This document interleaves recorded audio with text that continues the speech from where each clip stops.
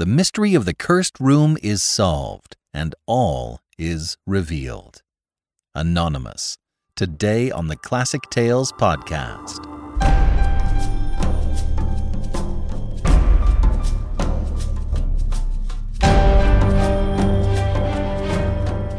Welcome to the Classic Tales podcast. Thank you for listening. The vintage episodes of the Classic Tales podcast are in full swing, every Monday and Wednesday. This Monday, we'll have The Telltale Heart by Edgar Allan Poe, and on Wednesday, The Mortal Immortal by Mary Shelley. It actually takes quite a bit more work to release 3 episodes a week instead of 1, so if you'd like to keep the vintage episodes coming, please go to ClassicTalesAudiobooks.com and become a supporter. That monthly support really goes a long way. Thank you for your support. This week concludes our story by Anonymous of The Closed Cabinet, jointly narrated with Nancy Peterson. Evie's cousins live on an ancient estate with a cursed history. Featured in this history is a room with a closed, locked cabinet, where tradition has it that if a single woman sleeps in the room, she will die. On her 3rd night in the room, Evie has an extremely realistic dream, where she lived through the terrifying moment of a wronged woman taking revenge against her abusive husband. She awakes with a cut on her hand from a dagger she retrieved from the closed cabinet, which was open in her dream. I know that the writing of this story isn't as fast-paced as some of our other titles, but I am so impressed with the level of craft in this book. Evie is initially extremely naive and innocent, and Alan is aloof to the point of boorishness. But Evie and Alan gently move from opposite sides of the worldly experience spectrum until they meet at just the right place. And once again, a huge thank you to Nancy Peterson for her stunning narration. Do yourself a favor and check out her recordings of the Anne of Green Gables series. Links are in the show notes. And now, The Closed Cabinet, Part 3 of 3 by Anonymous, narrated with Nancy Peterson.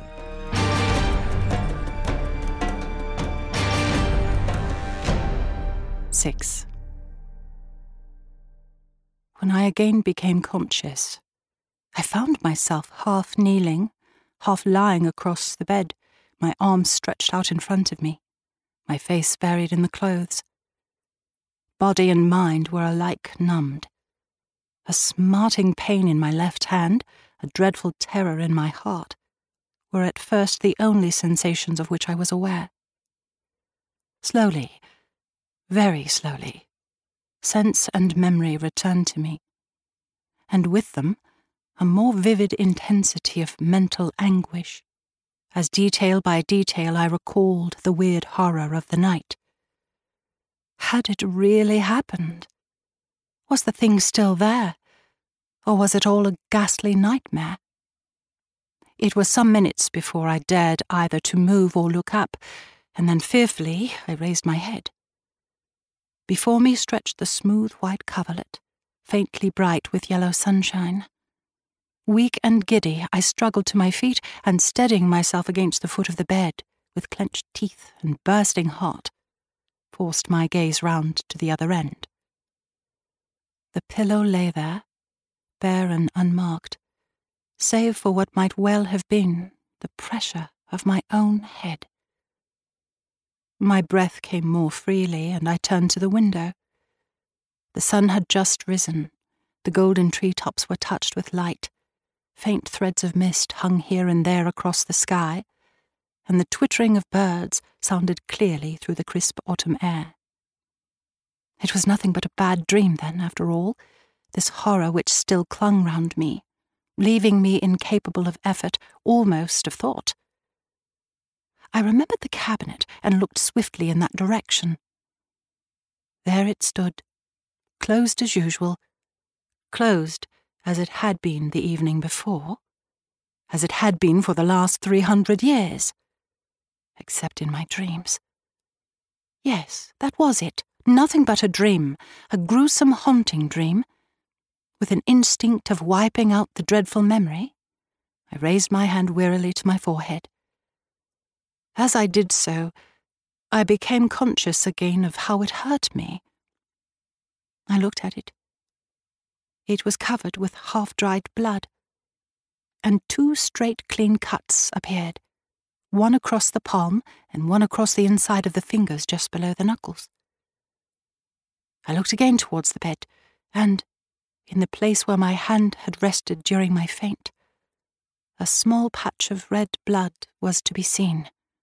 Then it was true. Then it had all happened.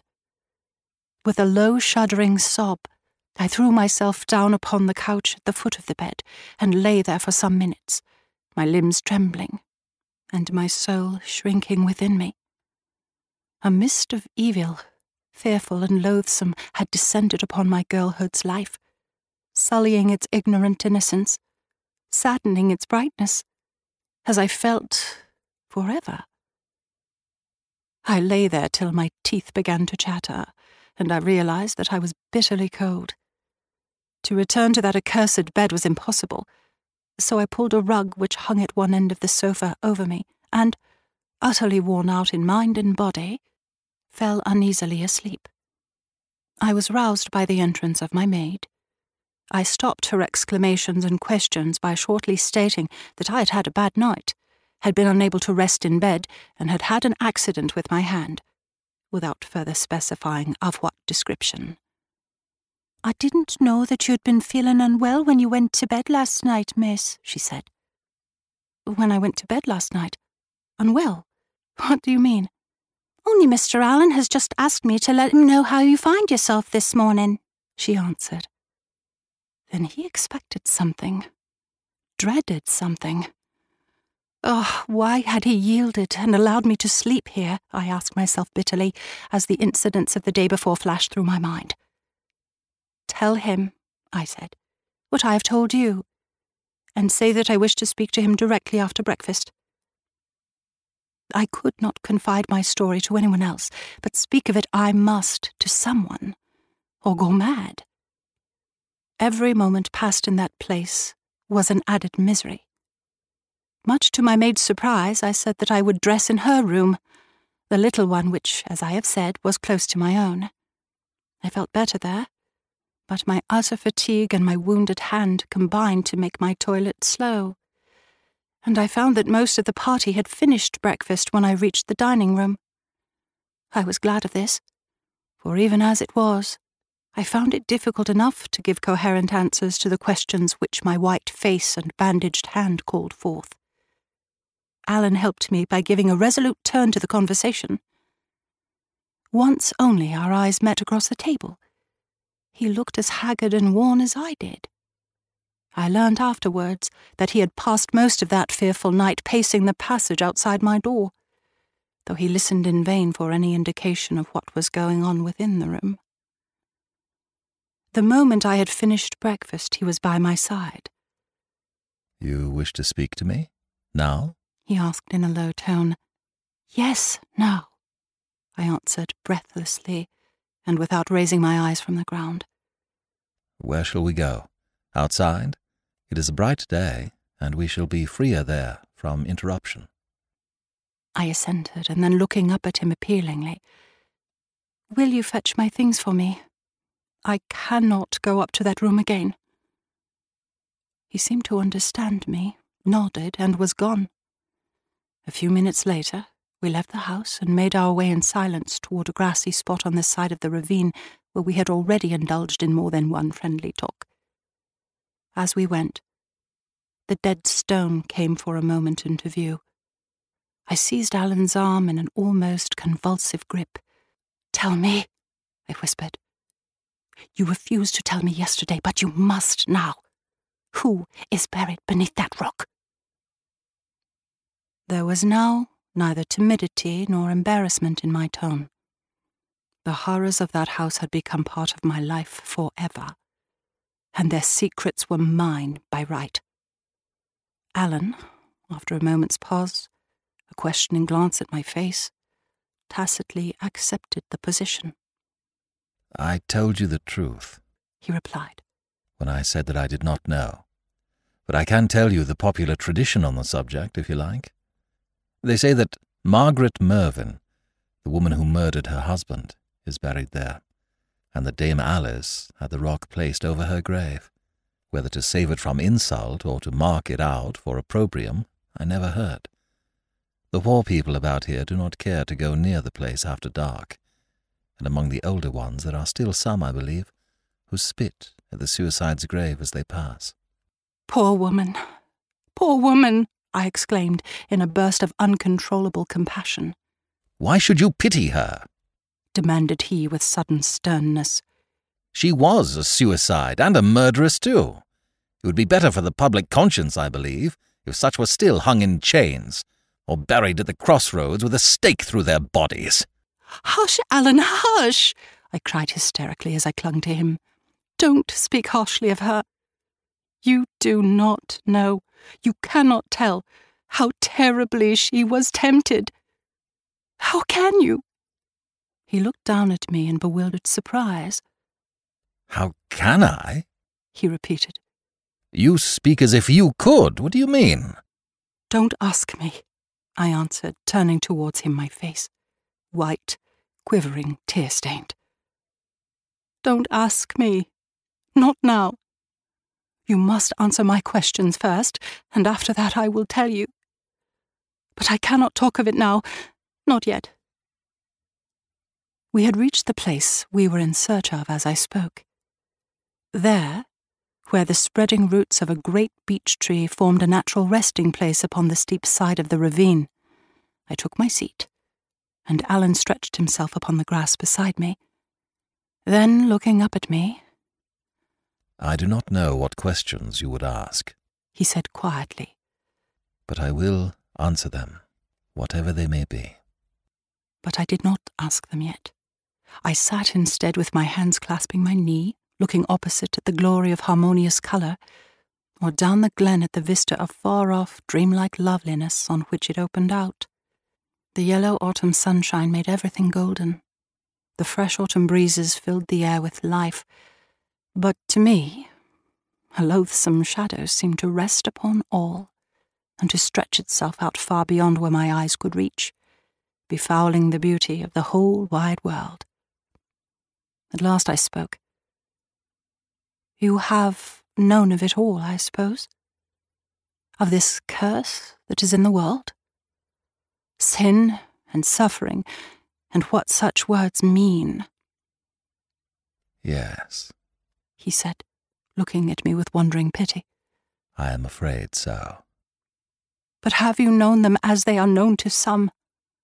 Agonized, hopeless suffering, and sin that is all but inevitable.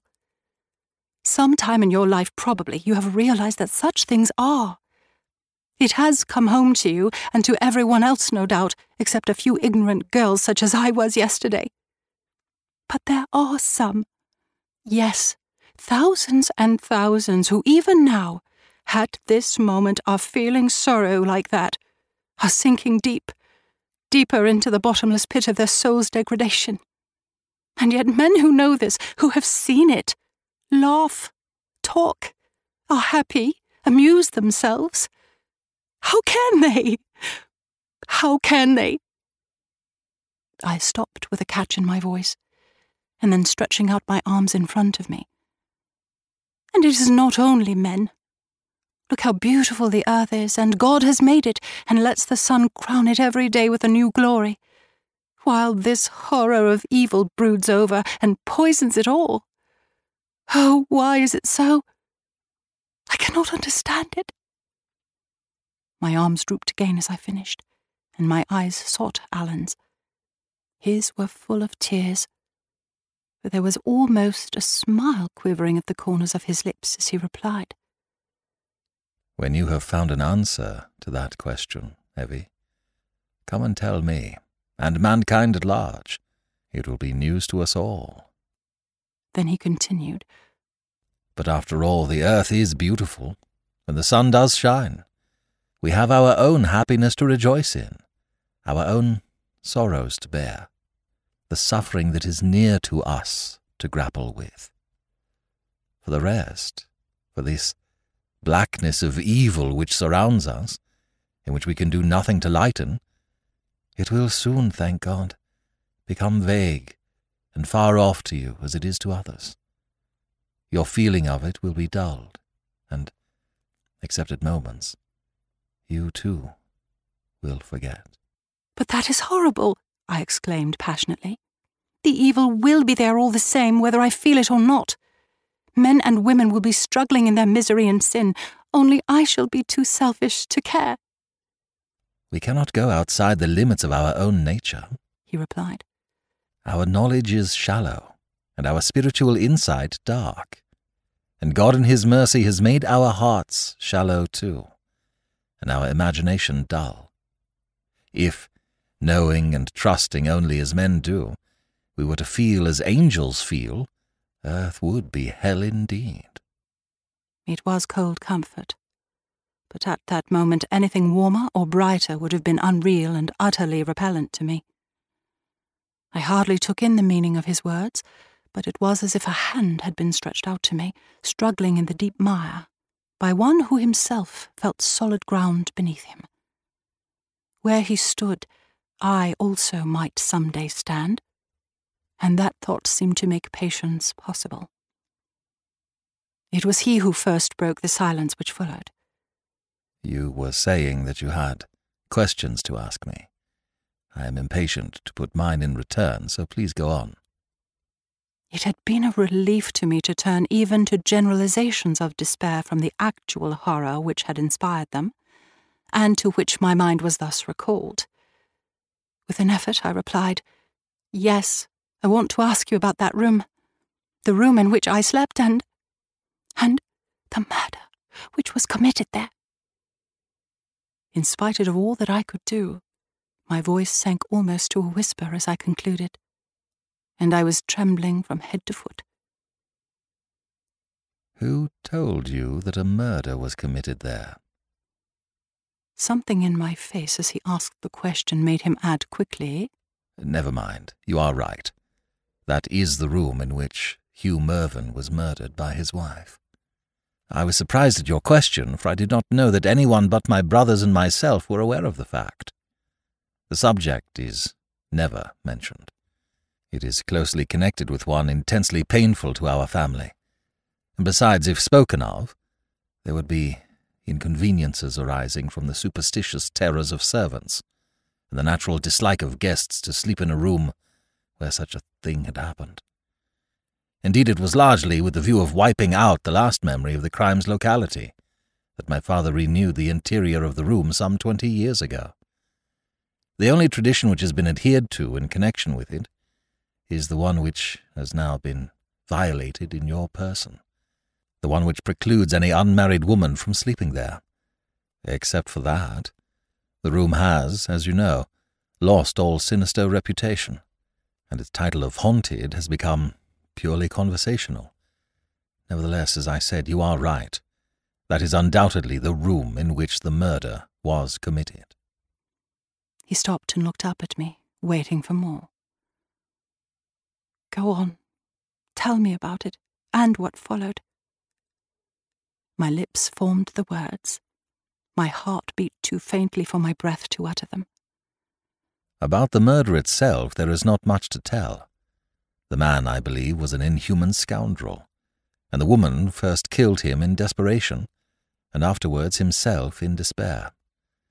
The only detail connected with the actual crime of which I have ever heard was the gale that was blowing that night, the fiercest known to this countryside in that generation.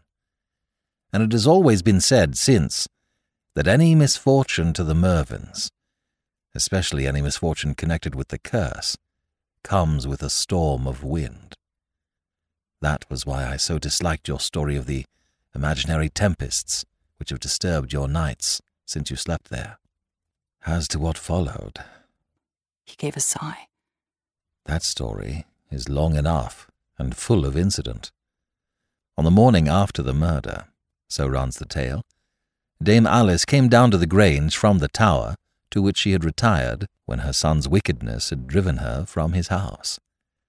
And there, in the presence of the two corpses, she foretold the curse which should rest upon their descendants for generations to come.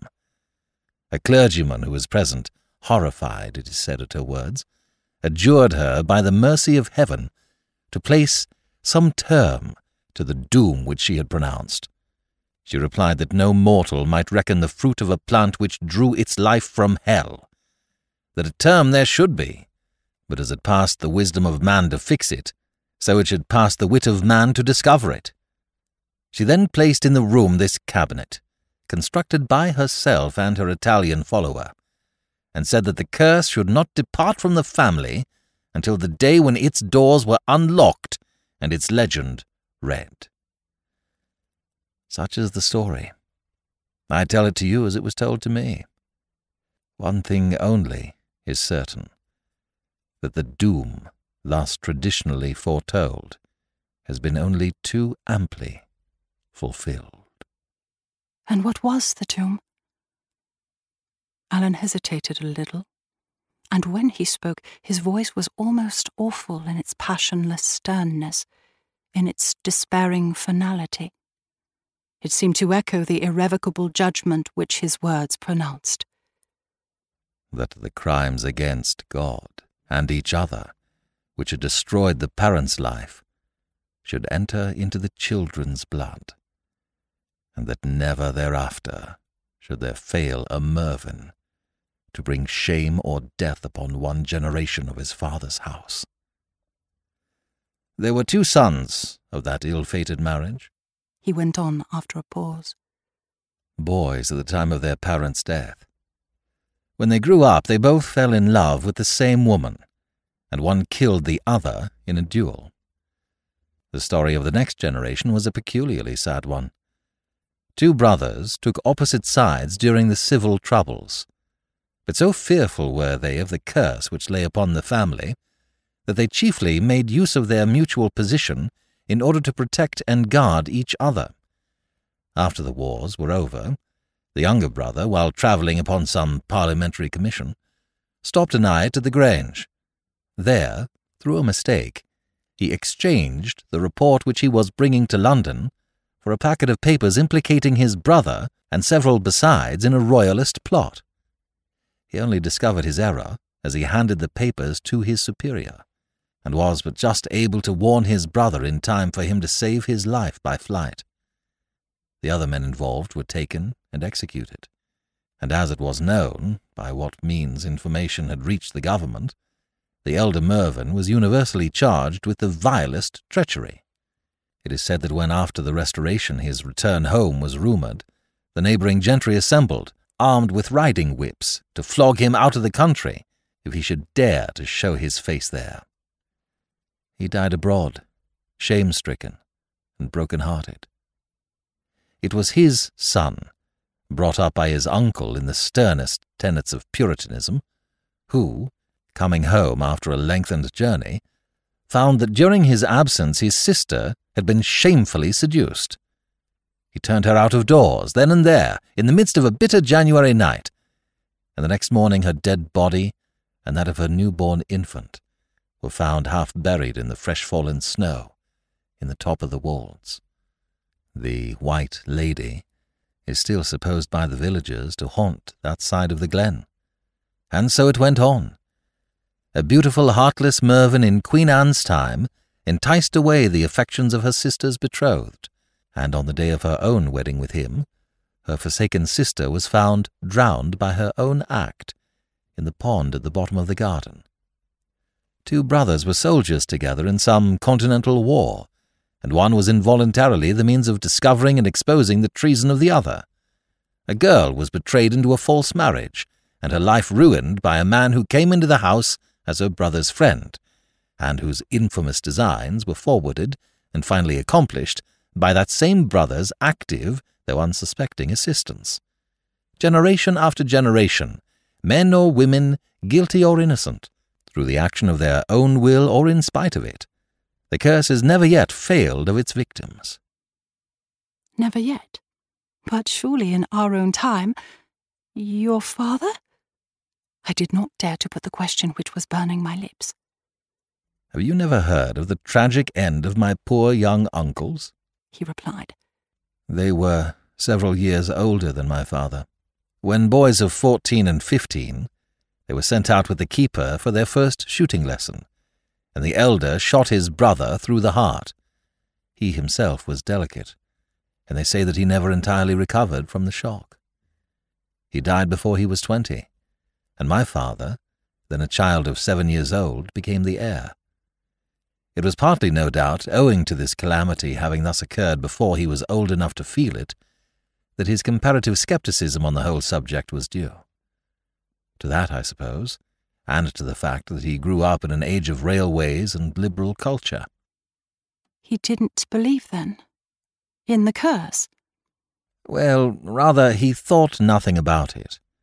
Until, that is, the time came when it took effect, to break his heart and end his life. How do you mean? There was silence for a little. Alan had turned away his head so that I could not see his face.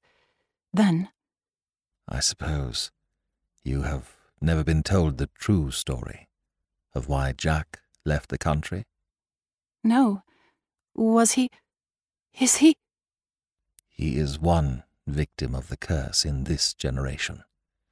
And I, God help me, am the other, and perhaps more, wretched one.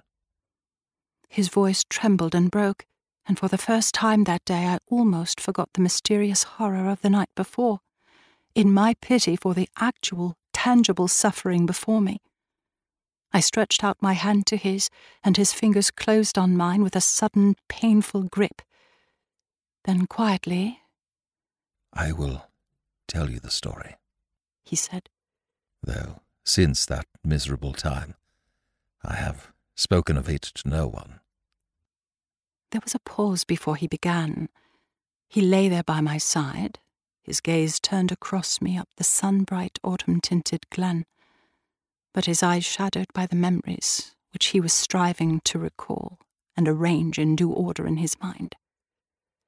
And when he did speak, it was not directly to begin the promised recital.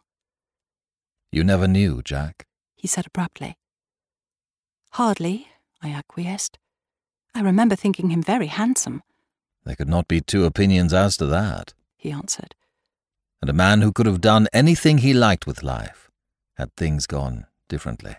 His abilities were fine, but his strength lay above all in his character. He was strong. Strong in his likes and in his dislikes, resolute, fearless, incapable of half measures, a man, every inch of him. He was not generally popular, stiff, hard, unsympathetic, people called him.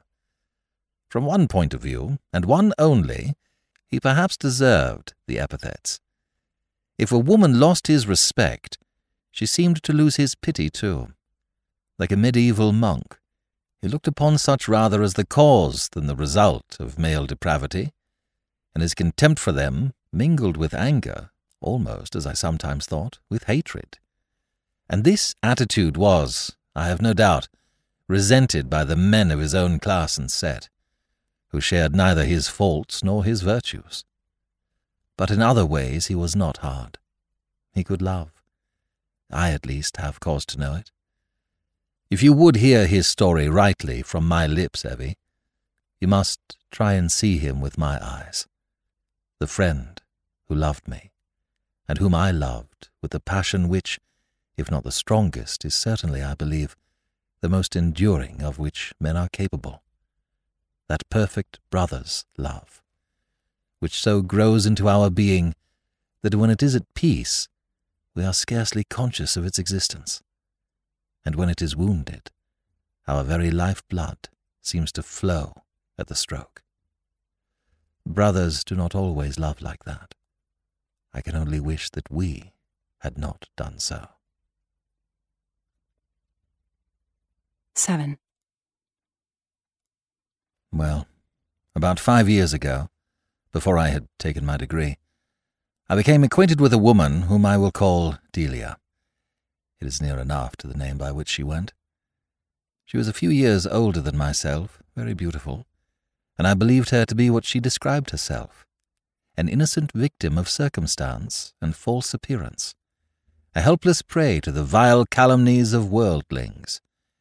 In sober fact, I'm afraid that whatever her life may have been actually at the time that I knew her, a subject which I have never cared to investigate, her past had been not only bad enough irretrievably to fix her position in society, but bad enough to leave her without an ideal in the world, though still retaining within her heart the possibilities of a passion which, from the moment that it came to life, was strong enough to turn her whole existence into one desperate, reckless straining after an object hopelessly beyond her reach.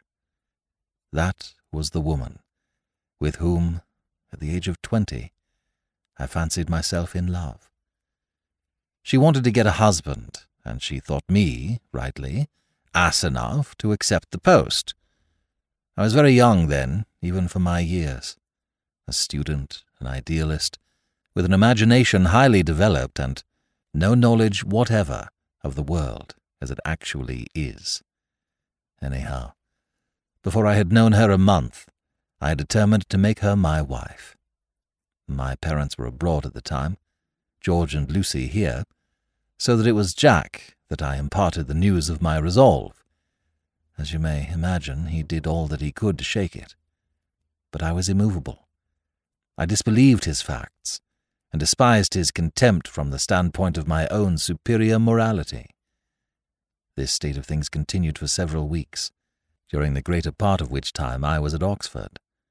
I only knew that while I was there, Jack had made Delia's acquaintance, and was apparently cultivating it assiduously. One day, during the Easter vacation, I got a note from her, asking me to supper at her house. Jack was invited too. We lodged together while my people were away. There is no need to dwell upon that supper. There were 2 or 3 women there, of her own sort, or worse, and a dozen men from among the most profligate in London. The conversation was, I should think, bad even for that class. And she, the goddess of my idolatry, outstripped them all by the foul, coarse shamelessness of her language and behaviour. Before the entertainment was half over, I rose and took my leave, accompanied by Jack and another man. Leggard was his name, who I presume was bored. Just as we had passed through into the anteroom, which lay beyond the one in which we had been eating, Delia followed us, and laying her hand on Jack's arm, said that she must speak with him. Leggard and I went into the outer hall, and we had not been there more than a minute when the door from the anteroom opened and we heard Delia's voice. I remember the words well. That was not the only occasion on which I was to hear them. "I will keep the ring as a record of my love," she said, "and understand that though you may forget, I never shall." Jack came through, the door closed, and as we went out I glanced towards his left hand, and saw, as I expected to see, the absence of the ring which he usually wore there. It contained a gem which my mother had picked up in the East, and I knew that he valued it quite peculiarly. We always called it Jack's talisman. A miserable time followed, a time for me of agonizing wonder and doubt, during which regret for my dead illusion was entirely swallowed up in the terrible dread of my brother's degradation. Then came the announcement of his engagement to Lady Sylvia Grey, and a week later, the very day after I had finally returned to London from Oxford, I received a summons from Delia to come and see her. Curiosity, and the haunting fear about Jack, which still hung round me, induced me to consent to what otherwise would have been intolerably repellent to me, and I went. I found her in a mad passion of fury. Jack had refused to see her or to answer her letters, and she had sent for me that I might give him her message, tell him that he belonged to her and her only, and that he never should marry another woman. Angry at my interference, Jack disdained even to repudiate her claims, only sending back a threat of appealing to the police if she ventured upon any further annoyance. I wrote as she told me, and she emphasized my silence on the subject by writing back to me a more definitive and explicit assertion of her rights. Beyond that, for some weeks she made no sign. I have no doubt that she had means of keeping watch upon both his movements and mine, and during that time, as she relinquished gradually all hopes of inducing him to abandon his purpose, she was being driven to her last despairing resolve. Later, when all was over, Jack told me the story of that spring and summer. He told me how, when he found me immovable on the subject, he had resolved to stop the marriage somehow through Delia herself. He had made her acquaintance and sought her society frequently. She had taken a fancy to him, and he admitted that he had availed himself of this fact to increase his intimacy with her, and, as he hoped, ultimately, his power over her. But he was not conscious of ever having varied in his manner towards her of contemptuous indifference. This contradictory behaviour, his being constantly near her, yet always beyond her reach, was probably the very thing which excited her fancy into passion, the one strong passion of the poor woman's life. Then came his deliberate demand that she should, by her own act, unmask herself in my sight. The unfortunate woman tried to bargain for some proof of affection in return, and on this occasion had first openly declared her feelings towards him. He did not believe her. He refused her terms. But when, as her payment, she asked for the ring, which was so especially associated with herself, he agreed to give it to her. Otherwise hoping, no doubt against hope, dreading above all things a quarrel and final separation, she submitted unconditionally. And from the time of that evening, when Legard and I had overheard her parting words, Jack never saw her again until the last and final catastrophe. It was in July. My parents had returned to England, but had come straight on here. Jack and I were dining together with Lady Sylvia at her father's house, her brother, young Grey, making the fourth at dinner. I had arranged to go to a party with your mother, and I told the servants that a lady would call for me early in the evening. The house stood in Park Lane, and after dinner we all went out onto the broad balcony which opened from the drawing-room. There was a strong wind blowing that night, and I remember well the vague, disquieted feeling of unreality that possessed me, sweeping through me, as it were, with each gust of wind. Then suddenly a servant stood behind me, saying that a lady had come for me and was in the drawing-room. Shocked that my aunt should have troubled herself to come so far, I turned quickly, stepped back into the room, and found myself face to face with Delia. She was fully dressed for the evening, with a long silk opera cloak over her shoulders, her face as white as her gown, her splendid eyes strangely wide open and shining. I don't know what I said or did. I tried to get her away, but it was too late. The others had heard us, and appeared at the open window.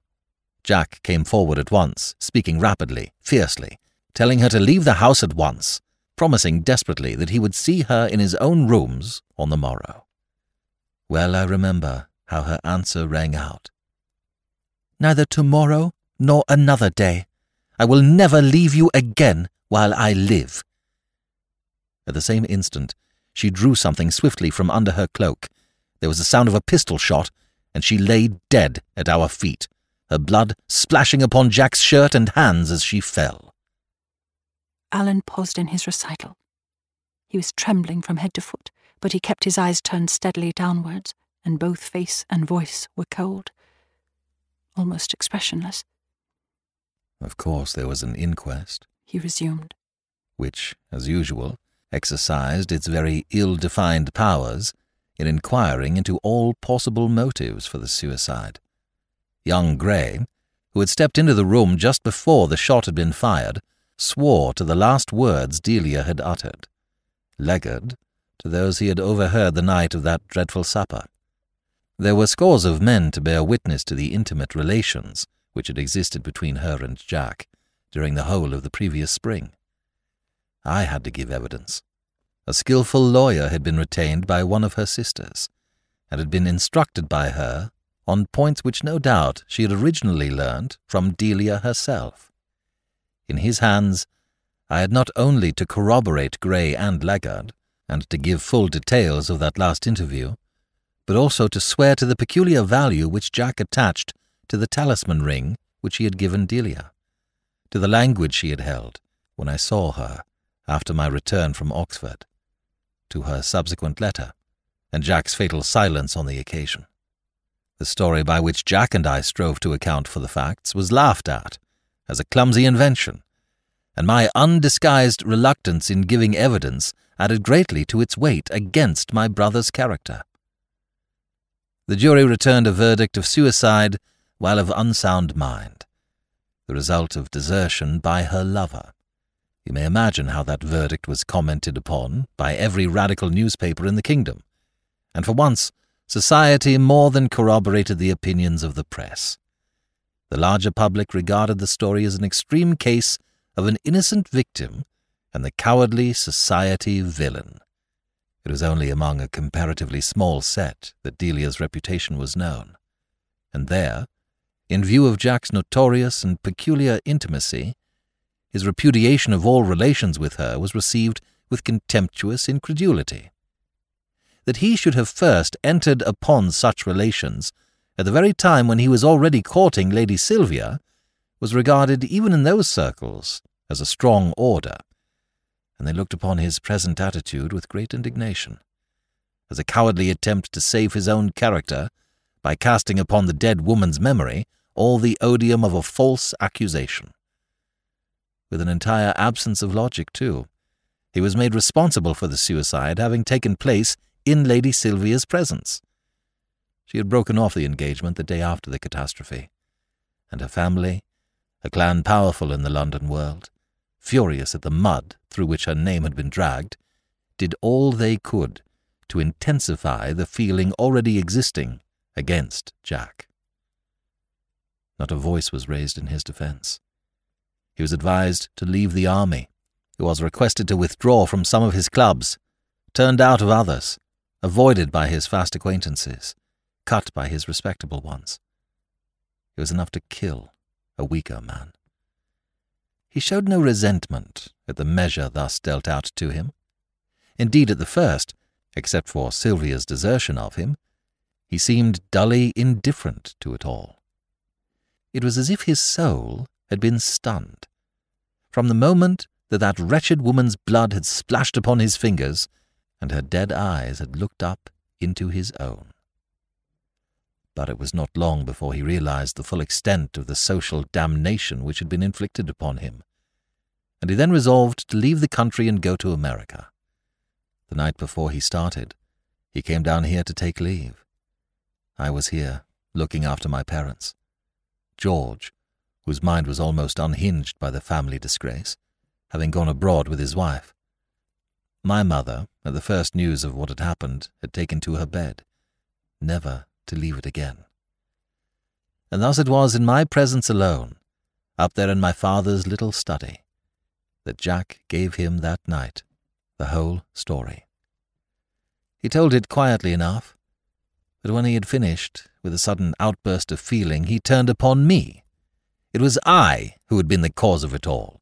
My insensate folly had induced him to make the unhappy woman's acquaintance, to allow and even encourage her fatal love, to commit all the blunders and sins which had brought about her miserable ending and his final overthrow. It was by means of me that she had obtained access to him on that dreadful night. My evidence, which most utterly damned him in public opinion. Through me, he had lost his reputation, his friends, his career, his country, the woman he loved, his hopes for the future. Through me, above all, that the burden of that horrible death would lie forever on his soul. He was lashing himself to fury with his own words as he spoke, and I stood, leaning against the wall opposite to him, cold, dumb, unresisting, when suddenly my father interrupted. I think that both Jack and I had forgotten his presence, but at the sound of his voice, changed from what we had ever heard it, we turned to him, and I then for the first time saw in his face the death look which never afterwards quitted it. "Stop! Jack," he said, "Alan is not to blame. And if it had not been in this way, it would have been in some other. I only am guilty, who brought you both into existence with my own hell-stained blood in your veins. If you wish to curse anyone, curse your family, your name, me if you will, and may God forgive me that you were ever born into the world." Alan stopped with a shudder, and then continued, dully, It was when I heard those words, the most terrible that a father could have uttered, that I first understood all that that old 16th century tale might mean to me and mine. I have realized it vividly enough since. Early the next morning, when the dawn was just breaking, Jack came to the door of my room to bid me goodbye. All his passion was gone. His looks and tones seemed part and parcel of the dim grey morning light. He withdrew freely all the charges he had made against me the night before, forgave me all the share that I had had in his misfortunes, and then begged me that I would never come near him or let him hear from me again. "The curse is heavy upon us both," he said, "and it is the only favour which you can do me." I have never seen him since. "But you have heard of him," I exclaimed. "What has become of him?" Alan raised himself to a sitting posture. "The last that I heard," he said, with a catch in his voice, "was that in his misery and hopelessness he was taking to drink. George writes to him and does what he can, but I dare not say a word, for I fear it should turn to poison on my lips. I dare not lift a hand to help him, for fear it should have power to strike him to the ground. The worst may be yet to come. I am still living. Still living. There are depths of shame to which he has not sunk. And oh, Evie, he is my own, my best loved brother." All his composure was gone now. His voice rose to a kind of wail with the last words, and folding his arms on his raised knee, he let his head fall upon them, while his figure quivered with scarcely restrained emotion. There was a silence for some moments while he sat thus, I looking on in wretched helplessness beside him.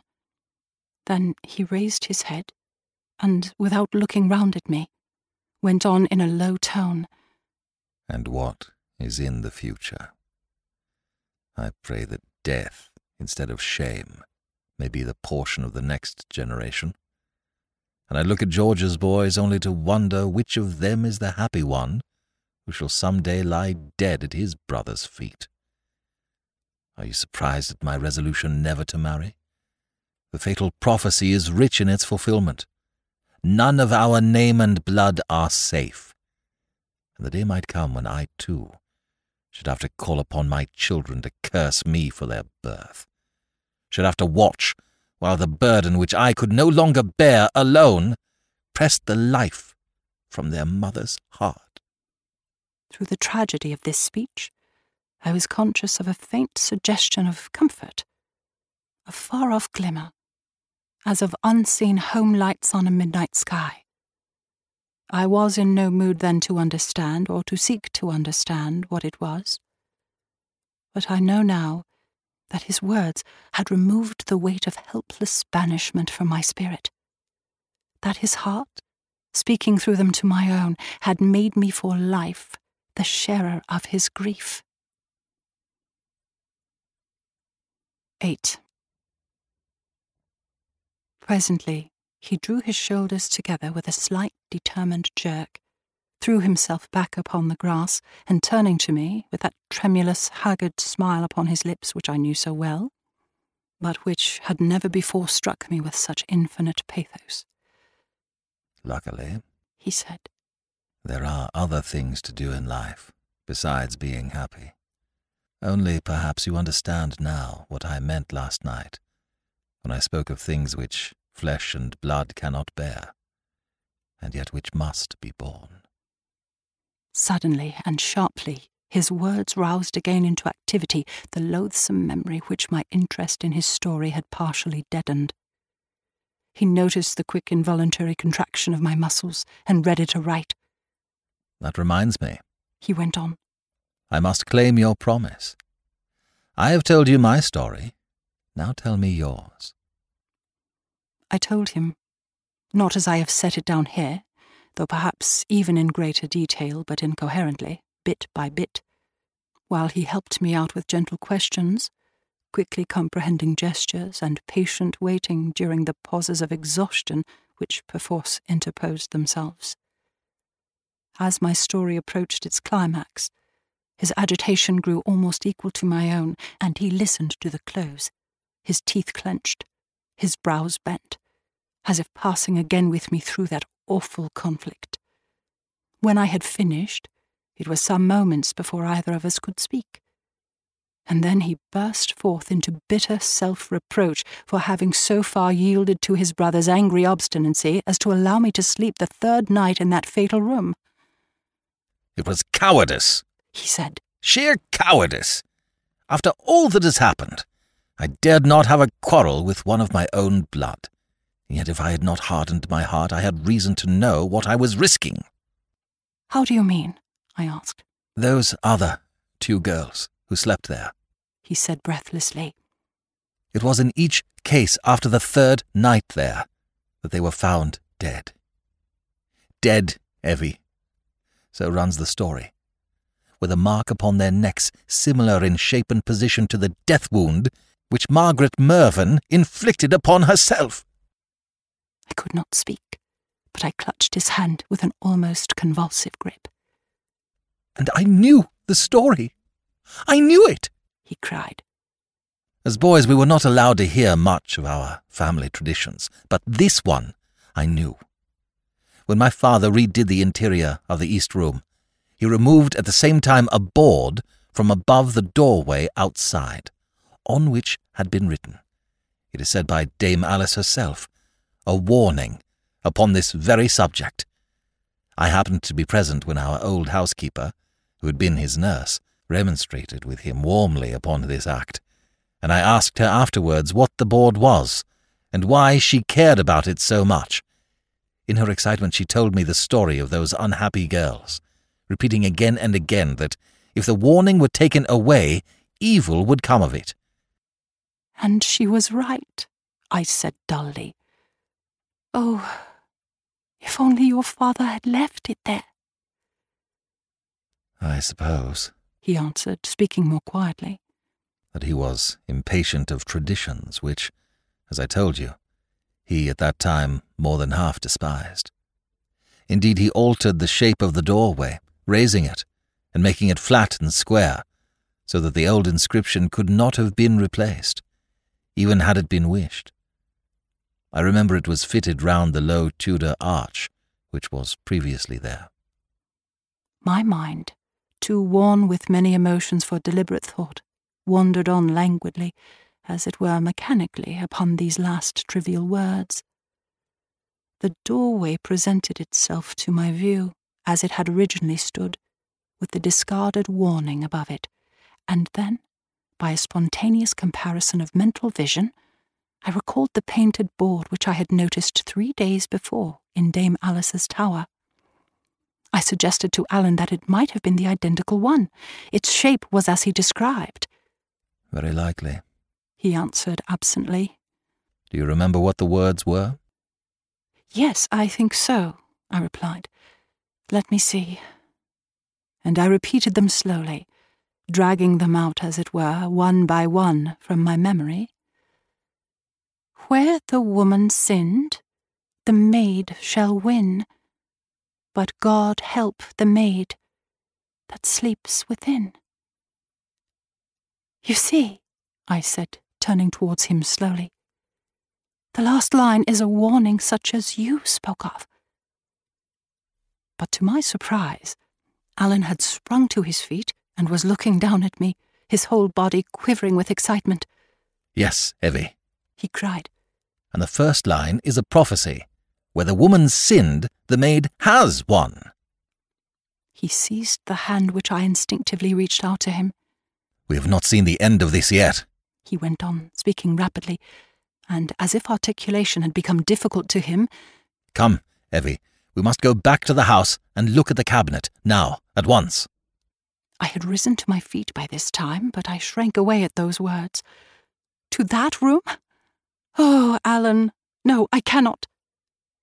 He had hold of my hand still, and he tightened his grasp upon it. "I shall be with you. You will not be afraid with me," he said. "Come." His eyes were burning, his face flushed and paled in rapid alternation, and his hand held mine like a vice of iron. I turned with him and we walked back to the Grange, Alan quickening his pace as he went, till I almost had to run by his side. As we approached the dreaded room, my sense of repulsion became almost unbearable. But I was now infected by his excitement, though I but dimly comprehended its cause.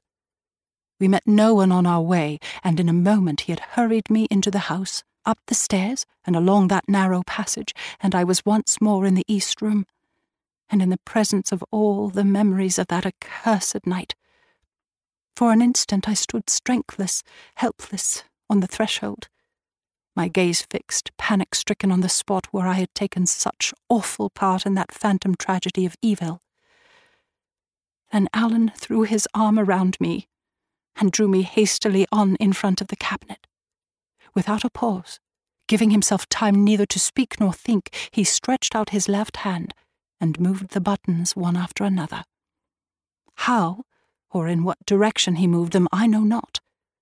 But as the last turned with a click, the doors, which no mortal hand had unclosed for 300 years, flew back, and the cabinet stood open.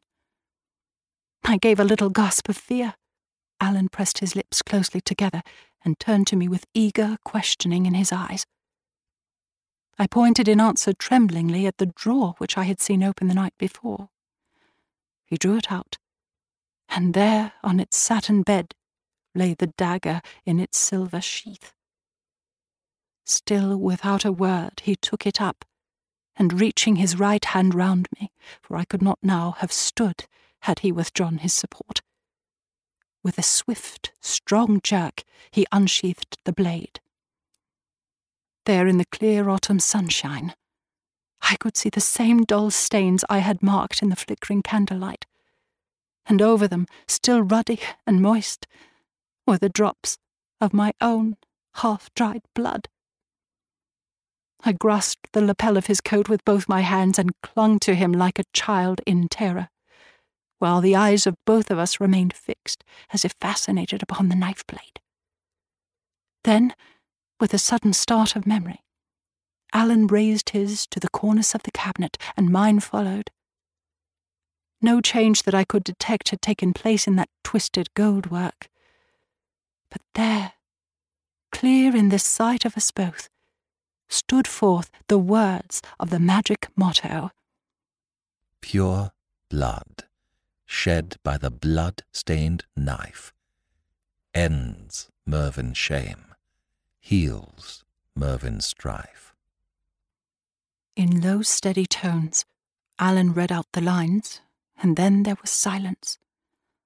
On my part of stunned bewilderment, the bewilderment of a spirit overwhelmed beyond the power of comprehension by rushing, conflicting emotions.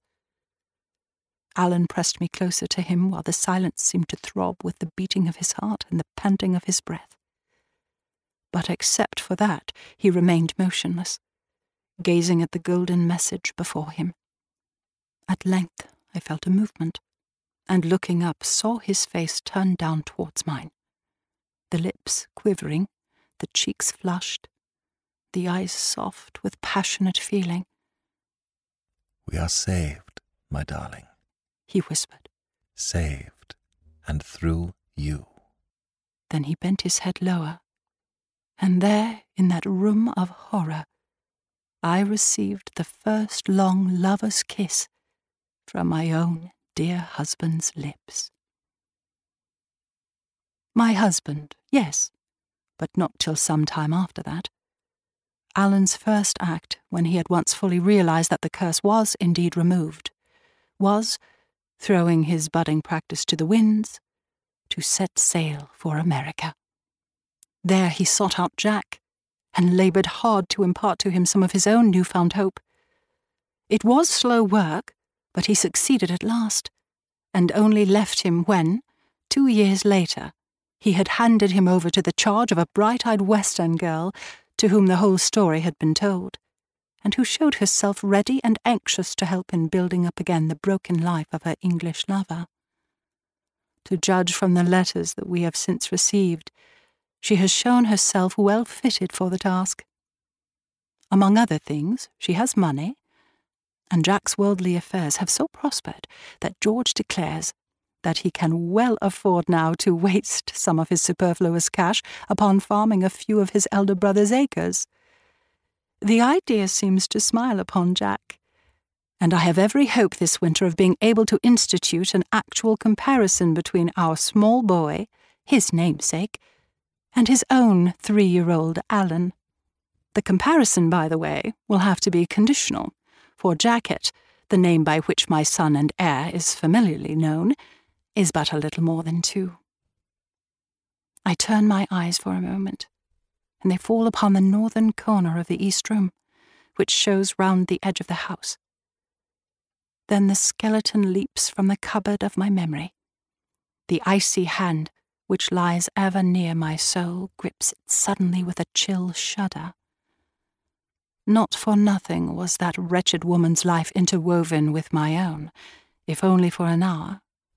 Not for nothing did my spirit harbour a conflict and an agony, which, thank God, are far from its own story. Though Margaret Mervyn's dagger failed to pierce my flesh, the wound in my soul may never wholly be healed. I know that that is so, and yet, as I turn to stop through the sunshine to the cedar shade and its laughing occupants, I whisper to myself with fervent conviction, it was worth it.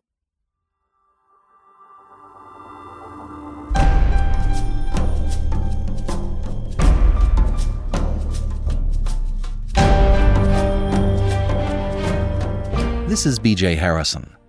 I hope you've enjoyed this unabridged production of The Closed Cabinet, Part 3 of 3 by Anonymous.